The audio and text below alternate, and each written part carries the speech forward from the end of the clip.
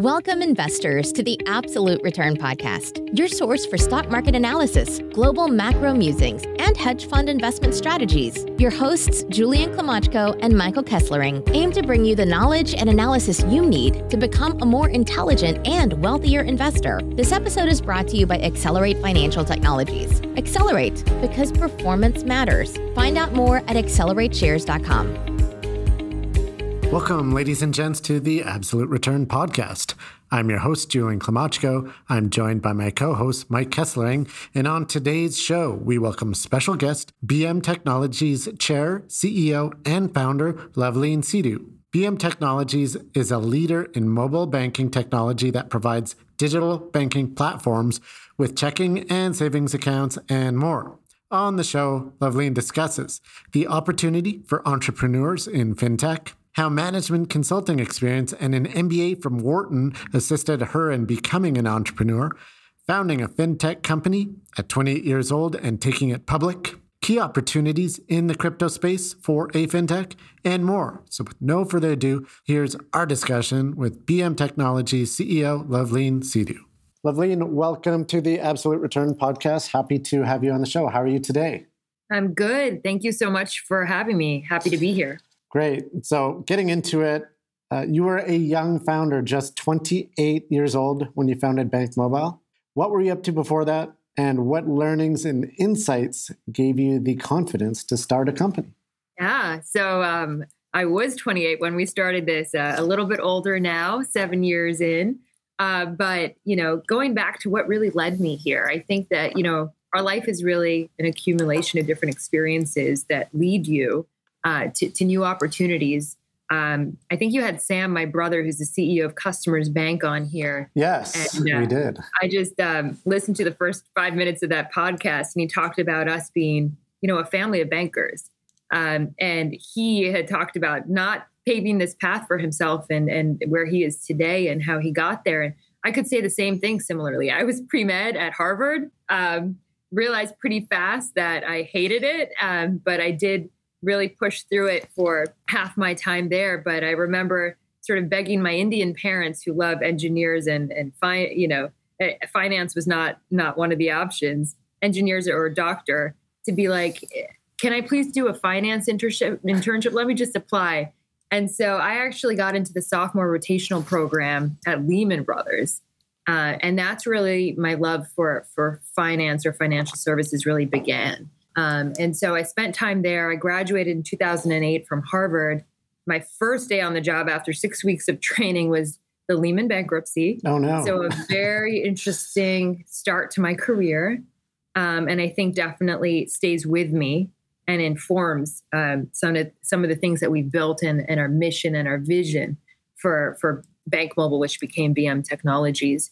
But yeah, so I think that, seeing the financial landscape really collapse and the risk and how, so many Americans lost their wealth, and really building that financial empowerment idea of how can we financially empower millions of Americans, combining that with my experience at Wharton, where I took a lot of classes on entrepreneurship and got that bug, coupled with the fact that I was at Booz & Company and worked in their financial services vertical and helped a large financial services company launch their own digital bank.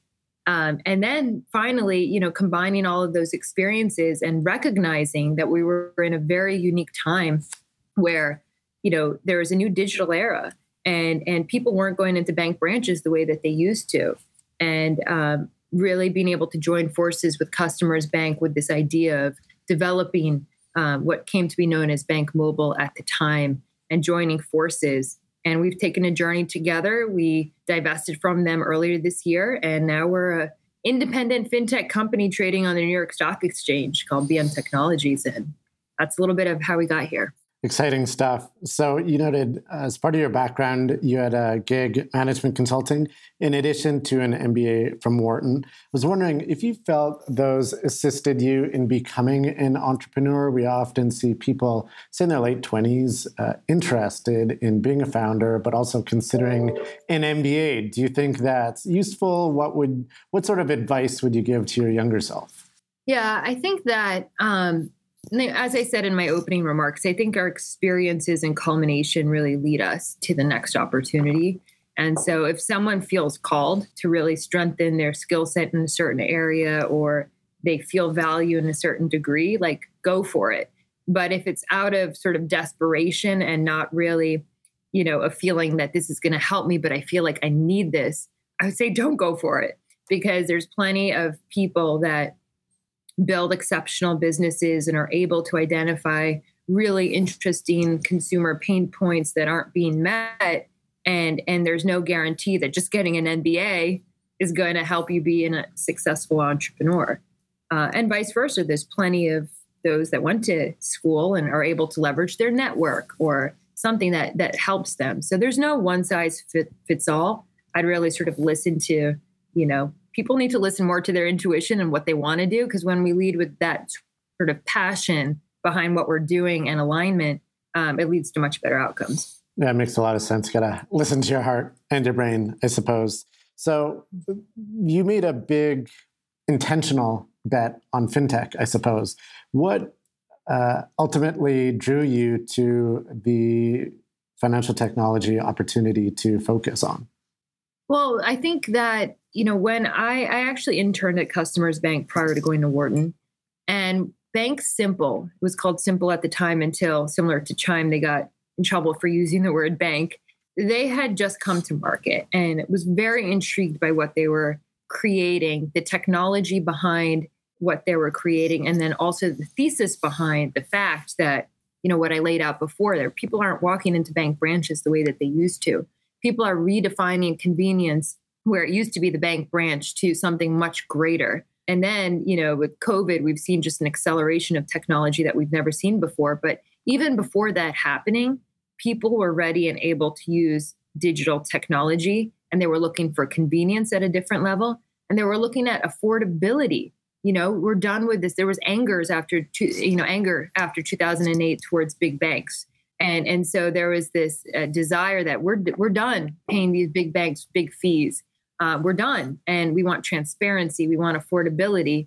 And that coincided with a digital transformation that was taking place anyway, where we had the technology to change the delivery system or the distribution of financial services. And so really melding my background, my experience with this natural sort of technology transformation that was taking place, matching that with just the macro discontent with what was happening with financial services and the consumer experience, really it was obvious that there was an opportunity in fintech.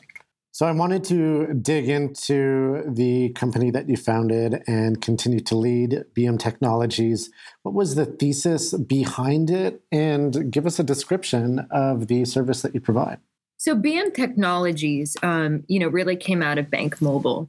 And Bank Mobile was a division of Customers Bank. We're the same company. We took all the same people with us. And our vision and mission really hasn't changed since we began, which is our mission is to create a more affordable, more transparent, more consumer-friendly banking experiences. But we don't do it in the way that Chime and Varo are doing it with just a direct-to-consumer approach. I think with sort of VC-backed companies sort of fueling a lot of these sort of neo-banks, there's this unlimited sort of supply of money. And we didn't want to be in a position where our customer acquisition costs were so high that it was unsustainable. And our CLV took years and years and years to really make up for that CAC. And so, our thesis was really that, is there a way to have high volume customer acquisition at very low cost and to still deliver on our mission of creating affordable, transparent, consumer-friendly banking? And that is what we are executing on. And we're executing it on in our business, which is in the higher education space, which I'm happy to talk more about if you're interested. And that's really a way for us to solve a pain point for colleges and universities. And in return, we touch 1 in every 3 college-bound students in this country. And that's a market that replenishes every single year. And we get to offer them banking services. And it's an honor to do so. And so that's a very unique way for us to be able to get high volume, low cost acquisition. And then our second business, which is banking as a service, which is now that we've invested in technology that's API driven, that is cloud-based, that is scalable, how can we enable non-banks to be able to leverage this as well. And that's what we're doing in our banking as a service line, which I'm also happy to talk more about. Yeah. So prior to getting into the partnerships, of which you have a tremendous amount, I was wondering if you can explain the banking as a service business model. Yeah, I think that, we were one of the first to really introduce this idea. I think that, going back in history, everyone was very familiar with these affinity sort of credit cards. So everyone had a credit card, whether you were Banana Republic or you're American Airlines, but it wasn't being sort of brought to you at the right moment, at the right time, and it wasn't really going beyond credit cards.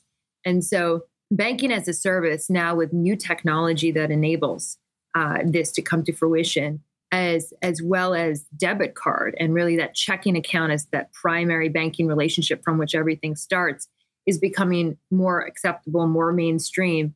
And so the opportunity to help non-banks build stronger relationships with their customers, providing value additive services at the right time, to have access to more data, they have access to more revenue streams, the customer is happier that they're meeting an unmet need at the right time. It's really become a unique environment for this embedded finance and this banking as a service phenomenon to really flourish, which we're taking advantage of. And so how are we playing in it? We have built our technology, which, as I said, is API based. And we're able and equipped to work with brands to be able to launch their own digital banks, if that's what they're looking for, or their own lending products, if that's what they're looking for. And as I said, we can offer it as a white label app experience if they don't want to build it from scratch, or if they want to embed it in their own ecosystem, they want to control that experience 100%, they can consume that in an API-based fashion. And so it really provides flexibility for banking as a service clients that work with us. And now a word from our sponsor, Accelerate, one of Canada's most innovative and fastest growing alternative investment solution providers, with a suite of institutional caliber alternative ETFs for investors seeking diversification and long-term performance. The Accelerate One Choice Alternative Portfolio ETF, symbol 1C, ONEC on the TSX, is Canada's first alternatives portfolio solution, providing exposure to 6 alternative asset classes, 10 alternative strategies in one easy-to-use, one choice ETF that charges a management fee of just 0.2%. The Accelerate One Choice Alternative Portfolio ETF trades under the symbol 1C, ONEC on the Toronto Stock Exchange. Find out more at accelerateshares.com. And with some of those banking as a service partnerships that you have, can you give some examples of who you're working with for partners? And then after that, I'd like to also chat about the universities that you're partnering with, because I think that's a really an interesting service line. Yeah. So banking as a service, it's interesting because I remember when we first started this, years ago, we'd have to educate the brand or that partner about what is banking as a service, versus now, with a buzzword coming in 2021, everyone's hearing about it, everyone's talking about it, and everyone wants to be a part of it. And so the tables have really turned in terms of the opportunity and the education of what we're doing here. Our main partner in the banking as a service space is T-Mobile. We launched a product called T-Mobile Money for them, which is a very attractive checking account product, that has, 4% on balances up to $3,000. It has fee-free overdraft protection. It has a vast array of ATM network availability. You get $5 off of your T-Mobile monthly bill when you use this account. So not only is it a strong standalone account, but we're creating synergies with the core wireless business to provide additive benefits to the account. And this is just a great use case of how you amplify and can augment an existing business model with financial services. And that's what we're doing today.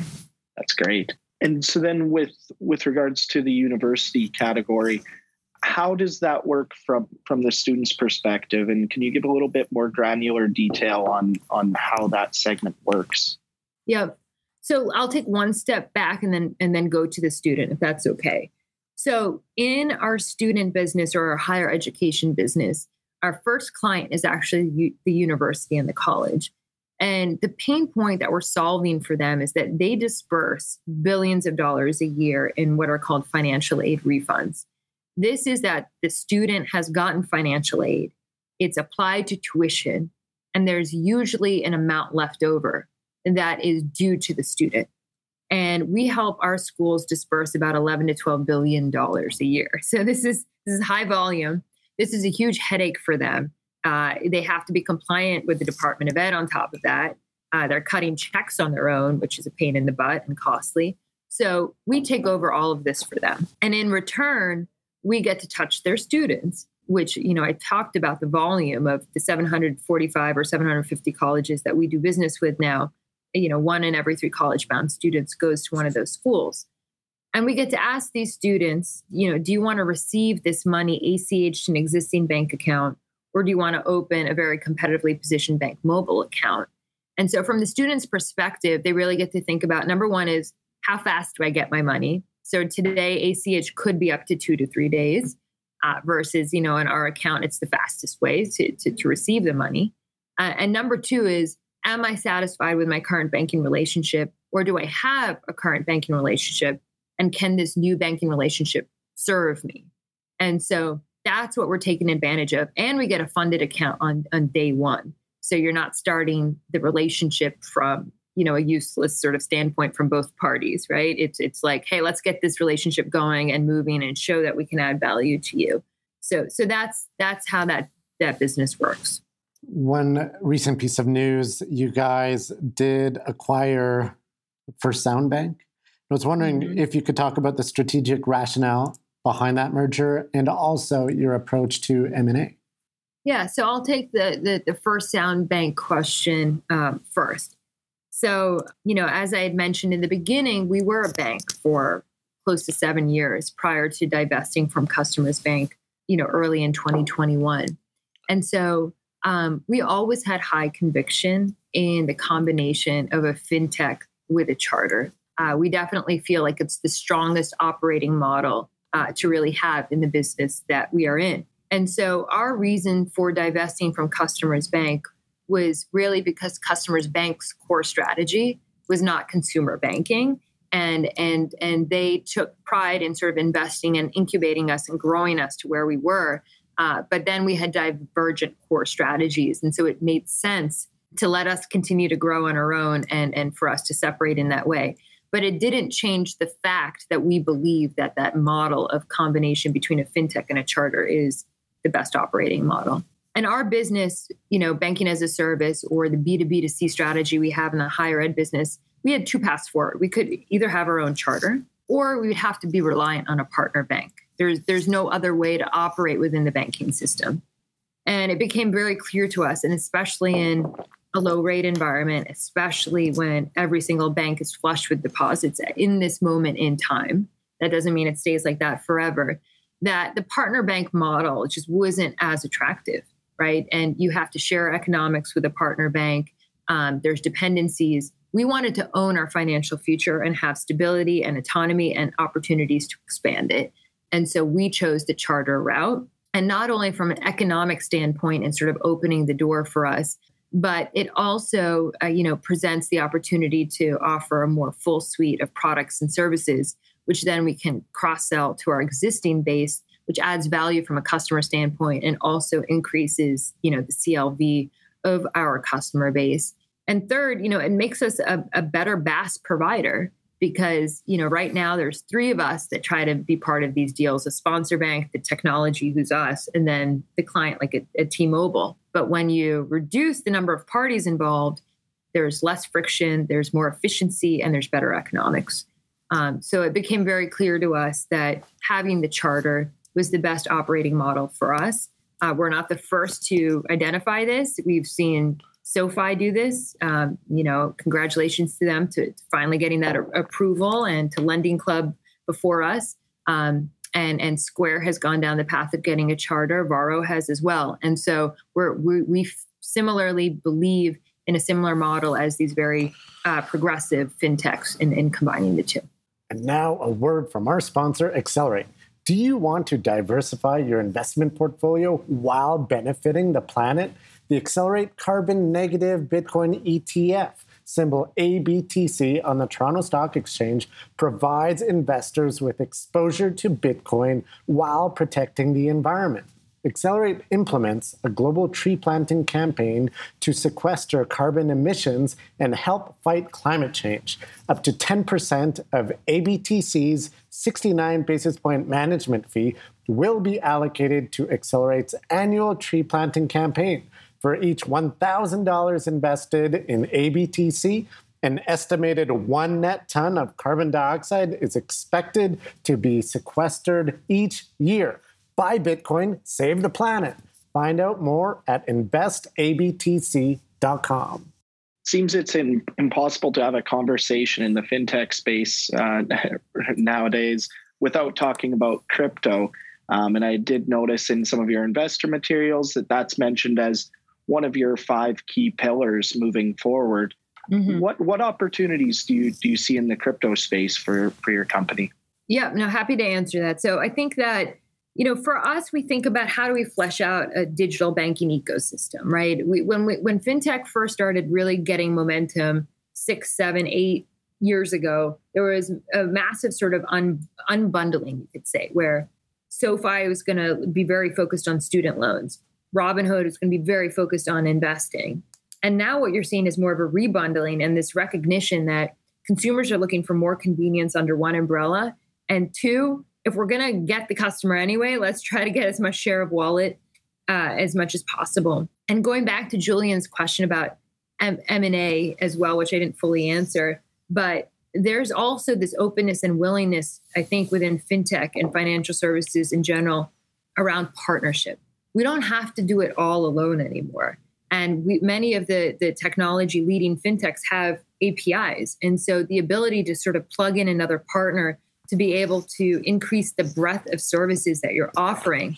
At BMTX, we talk about having banking, having lending, having advice, having investing, insurance, and crypto that Michael talked about. And we really think of it as a build, a buy, and a partner decision.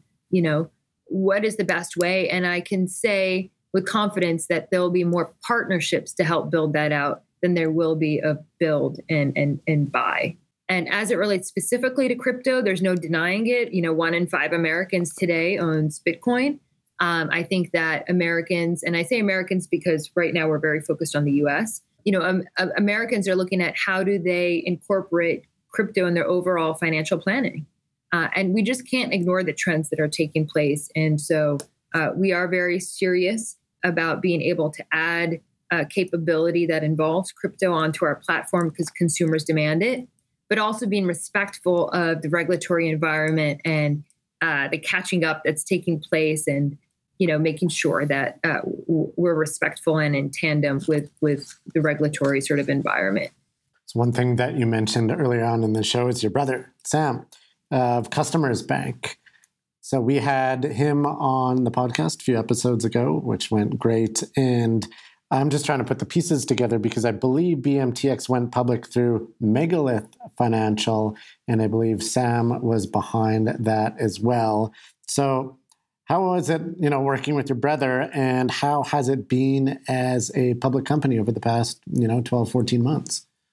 Yeah. So I've never really had the pleasure of working with my brother. So Megalith Financial was a SPAC that had launched. And it was very focused on, as the SPAC market, it's raising capital to be able to, identify an acquisition that makes sense and then purchasing that and taking it public through that vehicle. And so Megalith had its own mandate that was very broad, but very focused on the fintech space. And they looked at, 140, 150 deals. And really, they were coming upon a point where we were also looking at strategic options for BMTX and what is the right next move for us. And we came in head to head and really at the right time that made sense for us. Given that sort of perceived conflict of interest, Sam stepped away at the time that, any sort of conversations began with BMTX. And this is all publicly disclosed because obviously we would have to do this. And so we were very excited about the opportunity of really the meeting of the minds and the timing of this, because there was no intention behind us getting together, but it was just sort of the perfect timing, and it worked out. But through that process of working with Megalith, both Sam and Jay recused themselves from that process. There was an independent board of directors on both the Megalith side as well as the Customers Bank side in negotiating that deal.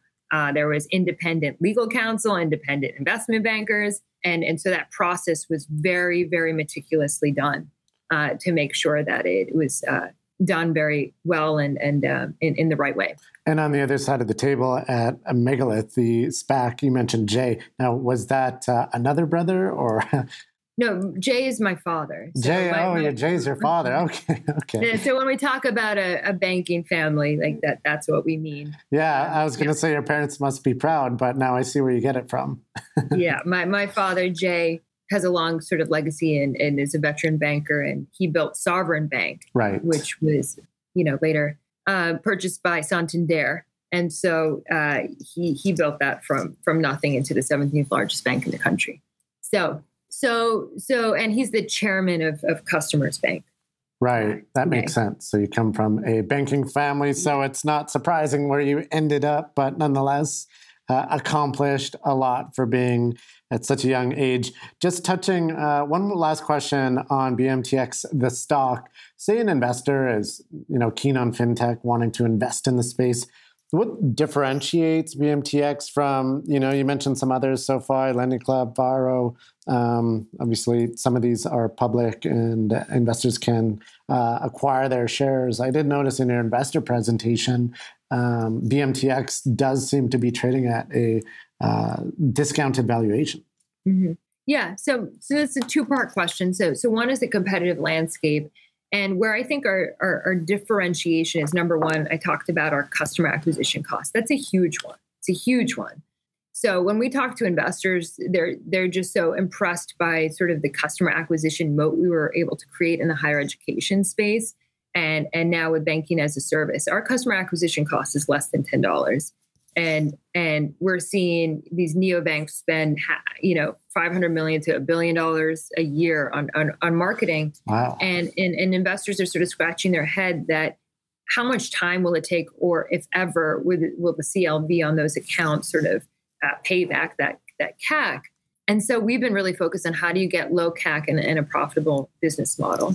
And so I think, number one, our ability to have created a way to do that is phenomenal and a differentiation.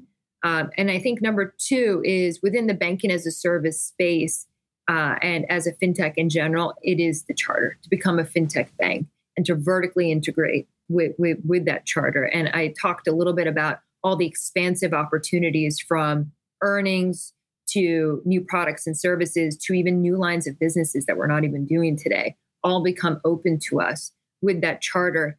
And we are uniquely positioned for that charter because, as I said, we're a team of bankers, right? We were born from a bank. So this isn't a bunch of technology people that are trying to learn banking and going through this process. We are bankers that are becoming bankers again through a charter. And so I think that positions us well and differentiates us in this race, you could say, to vertically integrate and for other fintechs to want to get a charter as well. That's a really good point. I have seen many companies get into some trouble when they're run by, so-called tech bros without much of any financial or banking experience, and they have the move fast and break things attitude.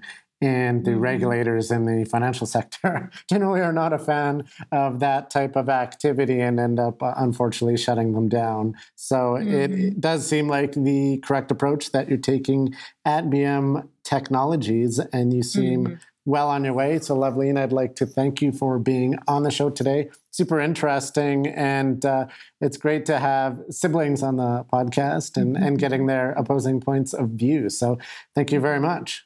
Thank you so much. All right. Wishing you the best of luck. Bye, everybody. Thank you. Thanks, Julian. Thanks, Michael.